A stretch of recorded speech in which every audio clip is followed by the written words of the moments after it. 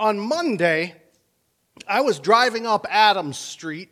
I had been down in Jonesboro, and I was coming up, and I was down in the south end of Adams Street, and I saw over on the side, like near the curb, there was an elderly black gentleman, and he was standing there facing traffic, and he had a huge, like a trash bag, but not like a regular trash bag, like double those normal size and the super thick type of black bags that would be just, huge, like trash bag. And I looked over at him, and when he looked at me and saw that I was seeing him, he quickly went like this, like he was hailing a cab, and I understood immediately he was asking for a ride. So I pulled over, and he came up to the car, and I told him to put his bag in the back. It wasn't trash. It was all of his earthly possessions, just in this heavy-duty plastic bag. And I got my stuff out of the front seat so he could get in. And he got in and thanked me for stopping. I don't know if you remember, but Monday was still pretty cold. And we started, and I said, "Where are you going?" And he said, "I'm going to the Mission." And I said, "Okay, I can take you there." I said, "But you're going to have to give me instructions because I've never gone there from this way, and the one-way streets are going to get me messed up. So you give me instructions on how to get there." And he said, "Okay." And we introduced ourselves. His name was Lance, and he said that he was only going to be at the Mission for a few hours, and then there were arrangements for him to get a ride to Kokomo, where there was a room already set up for him and waiting. But he was very grateful for the ride. While we were going, and he's telling me, "All right, turn left here and, go down here," he said, "Hey, you don't happen to have a few dollars that I could have for some cigarettes?" And I said, "No, I don't." Now, I had just been to the bank, just like an hour earlier, and I did have two $20 bills. But I felt no compulsion to give him $20 for cigarettes. I just didn't think that was something I needed. I was grateful he was honest about it. He didn't say, "Hey, I need it for, my prescriptions or whatever." He was honest. "Do you have a couple of bucks for some cigarettes?" And I told him, "No, I don't think I do." I even told him, I said, I've got a couple of 20s, and I need those for something specific," which I did. I delivered him to the door that he pointed out that he wanted to go to, and I wished him well in his travels to Kokomo.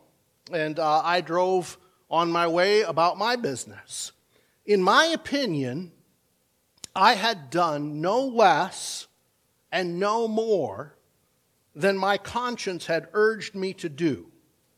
And I went about my day with a clear conscience. It is my belief that if I had ignored his clear request for my assistance on that cold winter's day in transporting him 2 or 3 miles, something that I could easily accommodate, it really cost me nothing more than 5 minutes of my time. If I had not done that, I believe that I would have been in the wrong because I saw the need, I could accommodate the need, and it really wasn't a hardship on me to accommodate that need. And so I felt compelled to do so. There's a single verse in Scripture which seems a little bit out of place where it is found. It is, however, perfectly applicable on its own. You could take this verse without any verses around it, and it makes perfectly good sense, and it is applicable all on its own. You don't need necessary context for it to make sense. I want us to take a look at it this morning. And I want us to take a look at what some of the contexts are that might be applicable to how it should be applied. It's a very small but meaningful bit of Scripture, and it's the foundation for this entire sermon. Please turn with me to James chapter 4, verse 17. So whoever knows the right thing to do and fails to do it, for him it is sin. You can look at this and simply take it at face value, and it will be true with zero context. In fact, many scholars think that this verse was an existing saying in the Jewish community that they already said to each other, and he's simply applying it here in Scripture. But in doing so, it seems a bit vague. Something which makes this verse a little bit interesting to me, at least from a hermeneutic standpoint, is that it's placed directly after a passage about a specific teaching unique in Scripture. The few verses that come just before this are found nowhere else in Scripture, and then this one follows it up.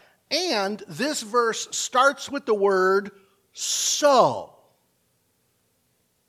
And it would very accurately tend to lead us to connecting it with that passage. You've got a passage that's nowhere else in Scripture. It's 3 verses long. And then this verse that can stand by itself starts with, so do this.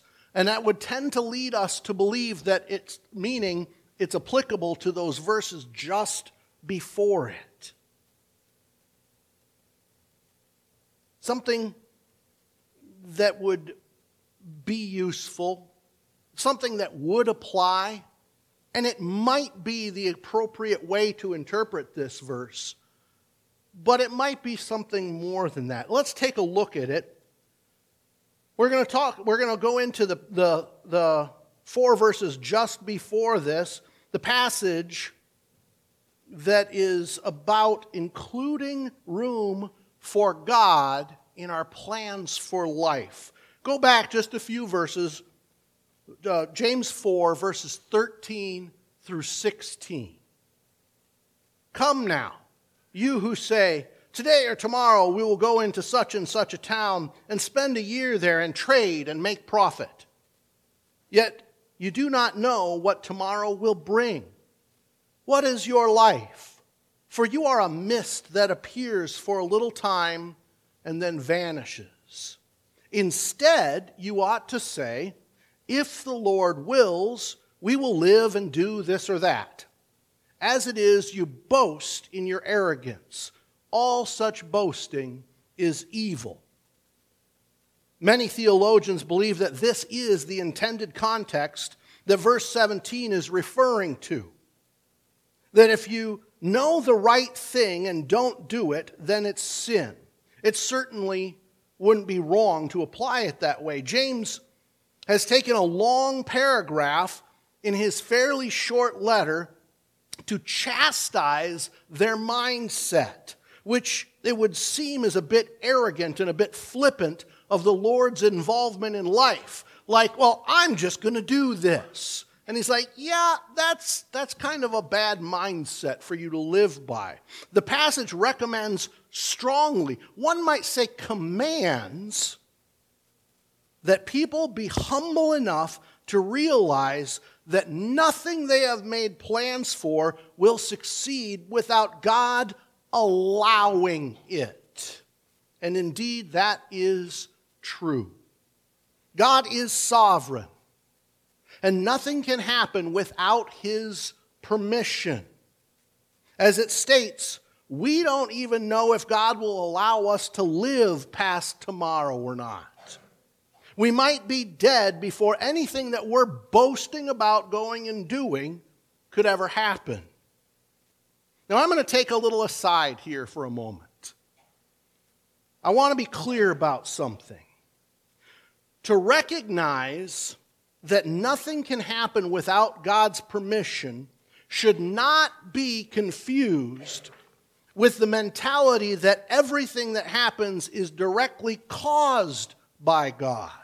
that God made it happen.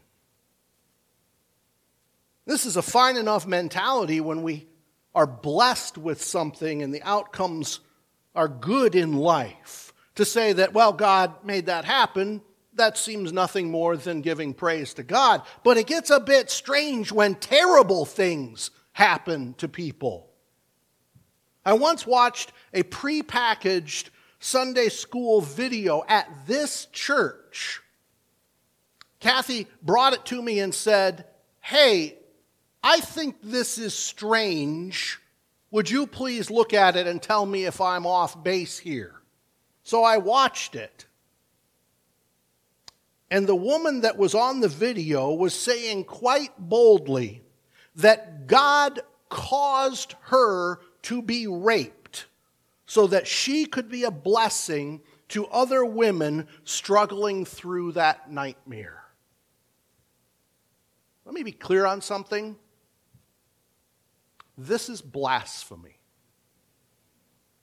God does not sin, nor does he cause sin. This is the inherent flaw in the Calvinist stance.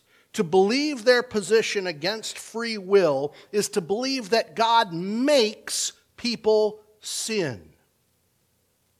An absolutely terrible position. And one they try to skirt around with some rather silly wordplay while meaning the same thing. No. That God allows something to occur is not the same as saying that it has his blessing or that he caused it to happen. It is merely saying that God does not dictate the every action of every person. It is also fine to say that God can use a tragedy that was occurred by someone's sin, take that situation and use it to bring about good, such as this woman being able to be a blessing to other women who were struggling through a time in their life. To say that God can use it is not the same as to say that he caused it. God might allow someone to travel to another city and do business and make a profit. And we should definitely acknowledge his divine authority in allowing it, lest we be arrogant and say that we, all on our own, manipulate the workings of this world completely without God's input. But saying it can only happen if God allows it is not identical to saying that God causes it. I hope you understand the difference there. Back to our original premise, done with my aside. It is entirely possible that James was just reinforcing this instruction, which is immediately before verse 17, our main verse. And thus, verse 17 starts out with the word so. But there's one odd thing about looking at it that way. The end of verse 16 points out very specifically that all such boasting is evil. So why would James then need to tack on verse 17 and say that if you know the good, that you should give credit to God and acknowledge that you can only succeed if God permits it, that if you know to do this, which would be the good, and you don't do it, well, that's a sin. He just said that at the end of 16. To tack it on again in 17, to me, seems redundant. If you don't do this, it's evil. And oh, by the way, if you don't do this, it's sin. That's saying the same thing. Is it possible that that's why it's there? Absolutely. It could just be redundant emphasis on verses 13 through 16. But could it be something more? I think it very well could be. It seemed to me that this verse, being the last verse of chapter 4, could more easily be attached to the beginning of chapter 5. That instead of being about the verses just before, it's more for the verses that come after. The passage that comes right after this is about the rich who have abused the poor and taken advantage of them and done evil against them. But there are two reasons that I came to think that's not the case, that it doesn't apply to the things that come after.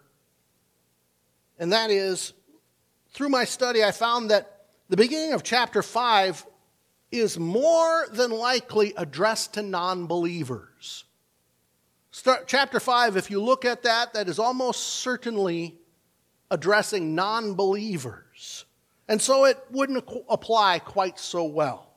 Also, the beginning of chapter 5 is not sin by omission. This one verse at the end of chapter 4 is saying sin is sin, even if it's sin by not doing something. And in chapter 5, those passages, those verses there, those people are actively doing evil. There's no simply standing back and not doing anything. They're actively working against people, cheating them and robbing them of what they have coming. So I don't think that it does apply to that.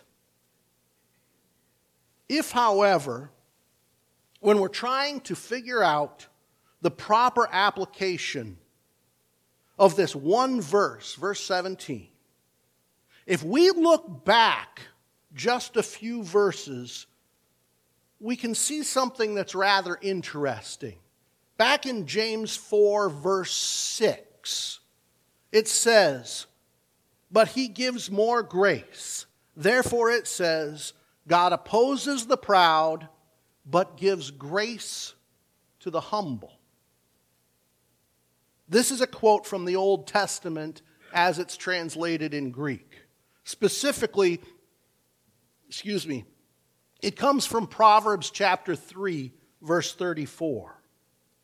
It is again, like verses 13 through 16, saying that God doesn't like it when we're arrogant and proud. That's what that Old Testament passage is about. So these two areas, they link together pretty well.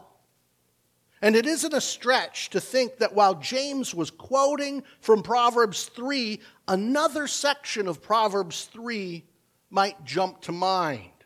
One which just fits like a glove with James 4:17.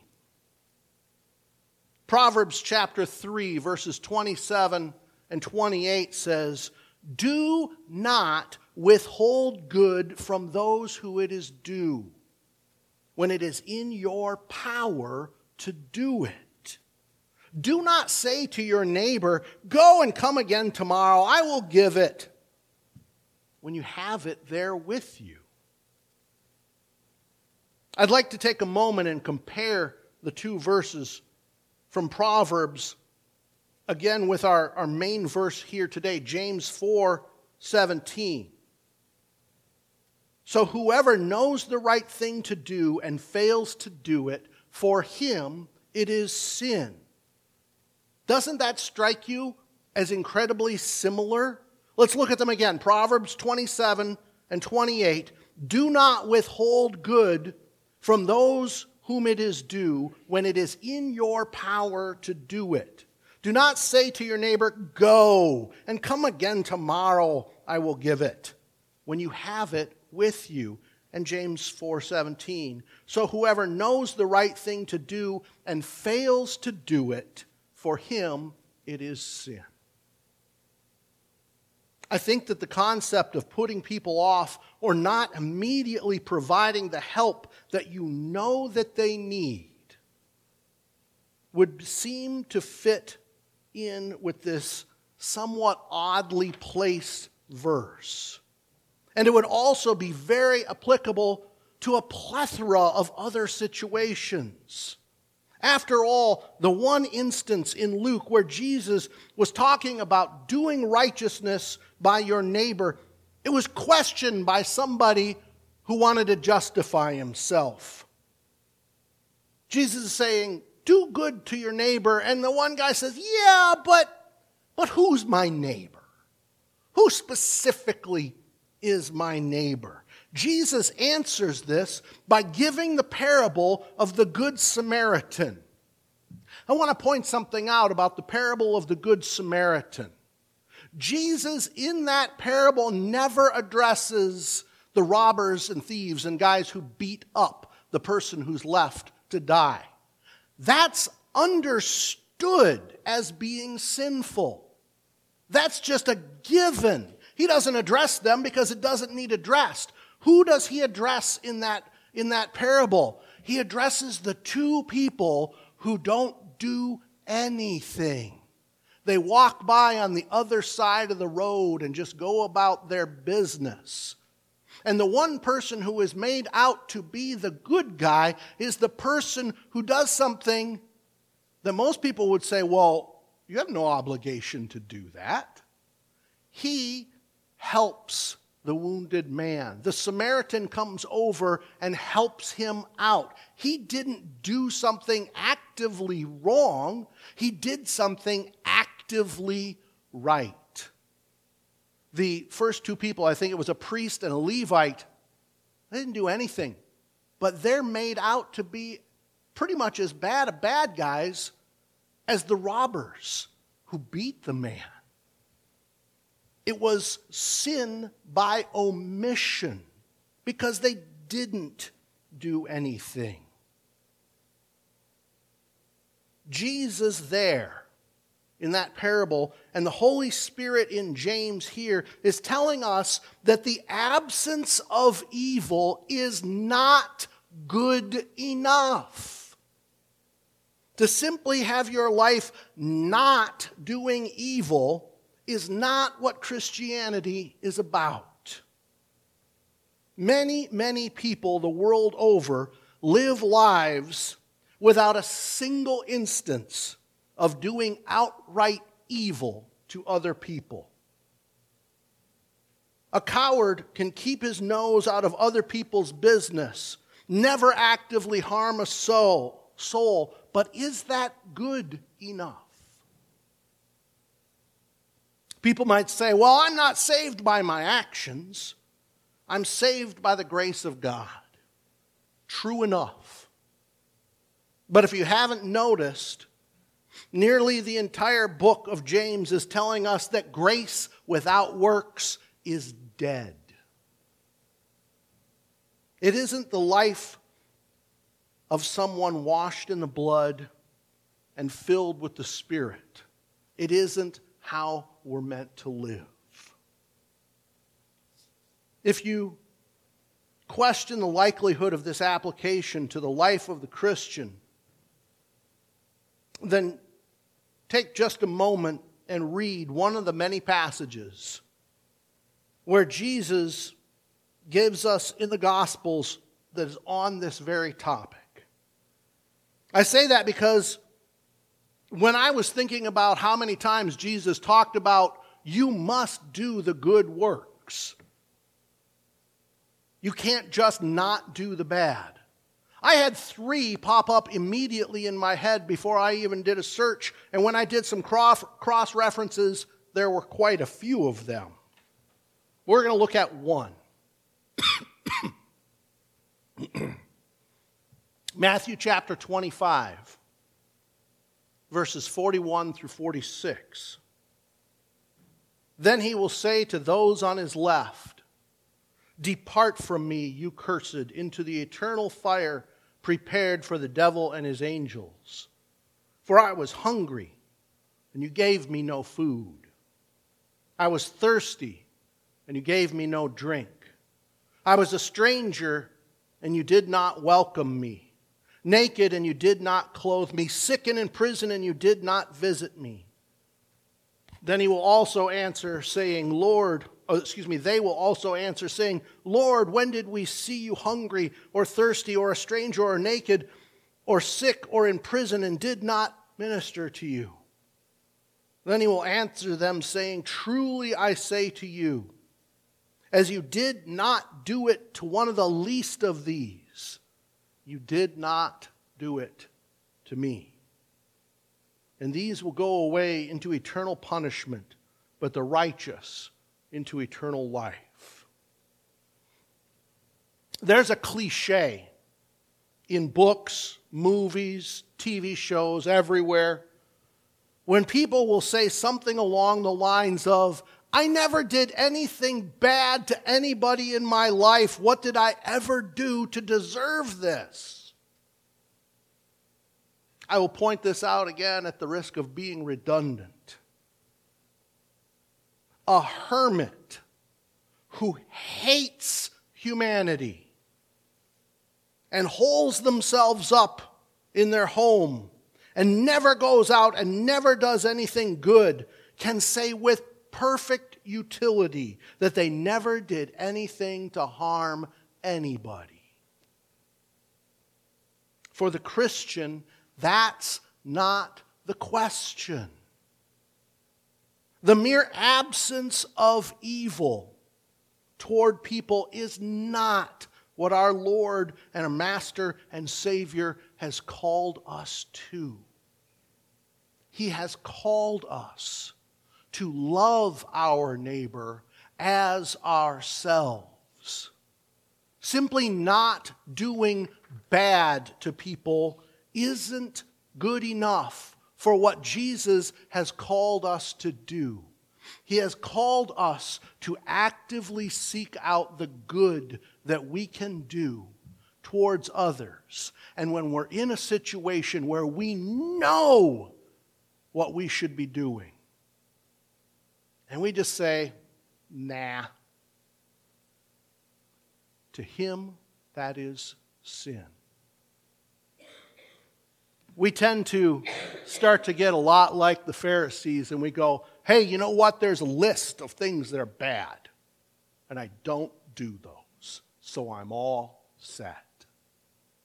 What we need to do is go, what could I possibly do that would be for the good of others?